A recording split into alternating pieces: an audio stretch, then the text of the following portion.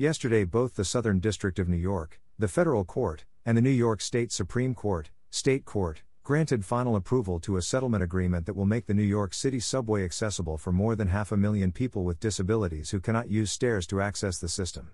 Presently, only about a quarter of stations are usable by people with disabilities affecting their mobility, but under the terms of the agreement, the MTA will add elevators or ramps to create a stair-free path of travel at least 95% of the system's currently inaccessible subway stations by 2055.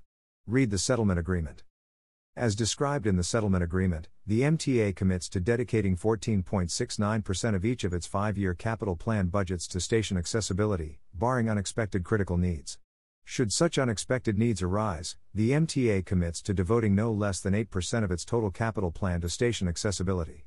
The capital plan has never before mandated a minimum, let alone such a significant investment, in making stations accessible to people with disabilities. The agreement also ensures that stations will be made accessible as part of many renovation and rehabilitation projects. In total, the MTA commits that in addition to the 81 stations currently slated for accessibility in the 2020 to 2024 capital program, 85 more stations will be accessible by 2035, another 90 by 2045, and the final 90 by 2055. The settlement agreement resolves 2 lawsuits brought against the MTA by Plaintiffs Center for Independence of the Disabled, New York, Sydney, Brooklyn Center for Independence of the Disabled, BCID, Bronx Independent Living Services, BILS, Harlem Independent Living Center, HILC, Disabled in Action of Metropolitan New York, DIA, New York Statewide Senior Action Council, Statewide, Sasha Blair Goldensohn, Dustin Jones, Jessica De La Rosa, and Jean Ryan, represented by Disability Rights Advocates, DRA, and Shepard, Mullen, Richter and Hampton LLP, Shepard Mullen. The first lawsuit, filed in 2017 in New York State Supreme Court, alleged violations of the New York City human rights law because of the overwhelming inaccessibility of the current subway system. Read the complaint here. The second lawsuit, filed in 2019 in federal court in the Southern District of New York, alleged that the MTA consistently renovates and rehabilitates subway stations without adding stair-free access as part of those renovations. Read the complaint here.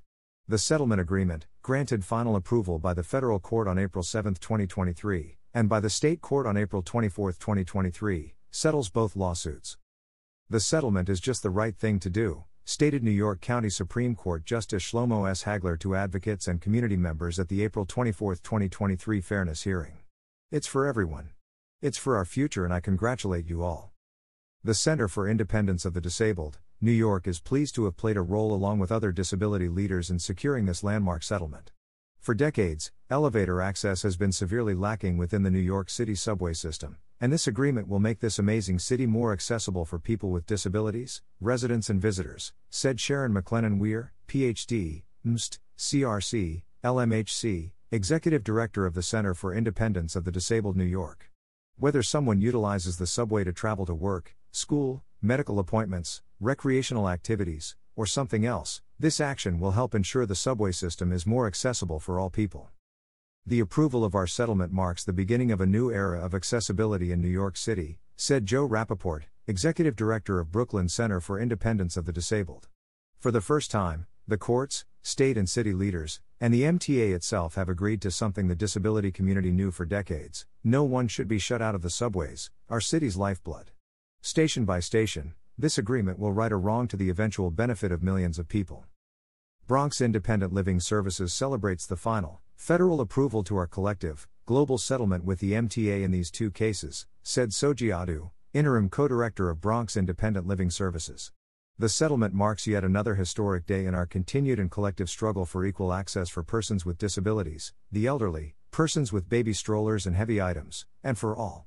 Watch a video of former Executive Director Brett Eisenberg sharing the importance of this historic settlement. The Harlem Independent Living Center strives for equity and inclusion of all people with all kinds of disabilities. This also includes access to equitable public transportation, said Amon Raimawi Doster, Executive Director of Harlem Independent Living Center. We are excited and delighted to be part of this life-changing case pertaining to the MTA and assisting in making the subway system accessible to the disabled community. Watch a video of former Executive Director Christina Curry sharing the importance of this historic settlement. Disabled in Action is thrilled with this final subway elevator settlement and the promise that year by year, we will be better able to get around our great city, said Jean Ryan of Disabled in Action New York. People with disabilities live everywhere and we go everywhere, so we need all the subway stations to be accessible. Watch a video of Jean Ryan sharing the importance of this historic settlement. This unprecedented settlement will improve the quality of life of scores of New Yorkers to be able to use one of the biggest resources the city of New York has to offer, said Maria Alvarez, Executive Director of Statewide.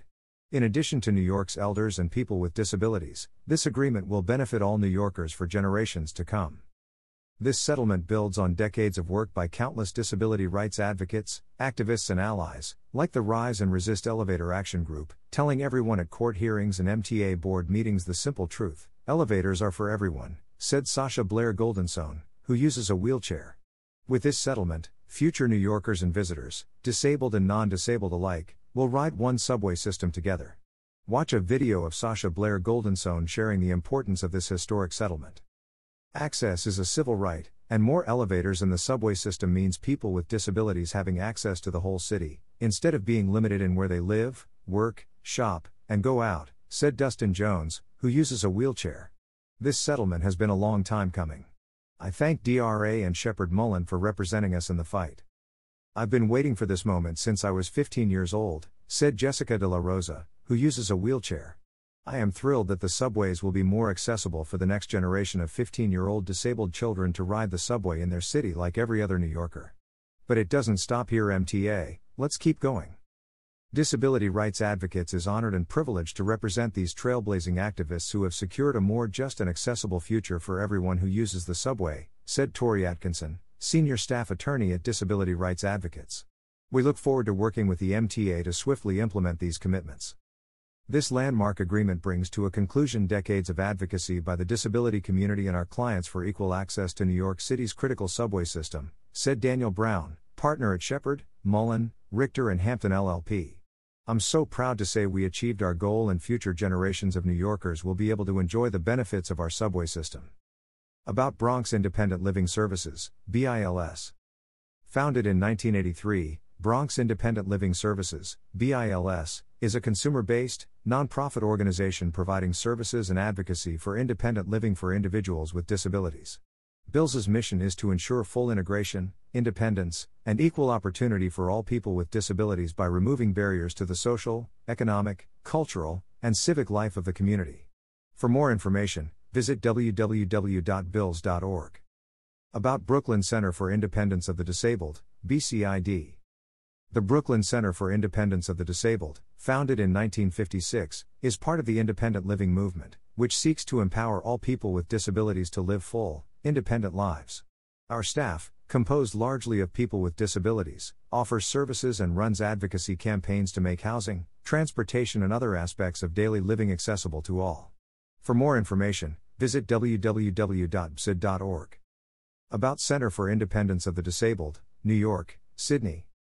The Center for Independence of the Disabled in New York is a leading advocate for people with disabilities in New York City.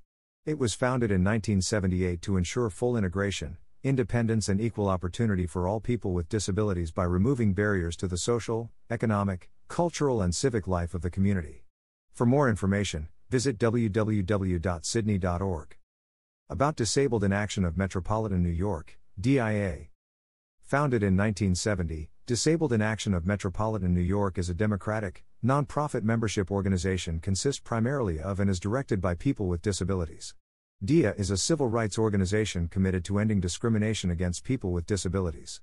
DIA fully embraces the empowering motto "Nothing about us, without us."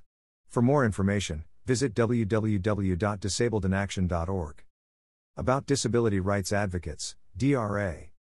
With offices in California and New York, Disability Rights Advocates, DRA, is the leading national nonprofit disability rights legal center.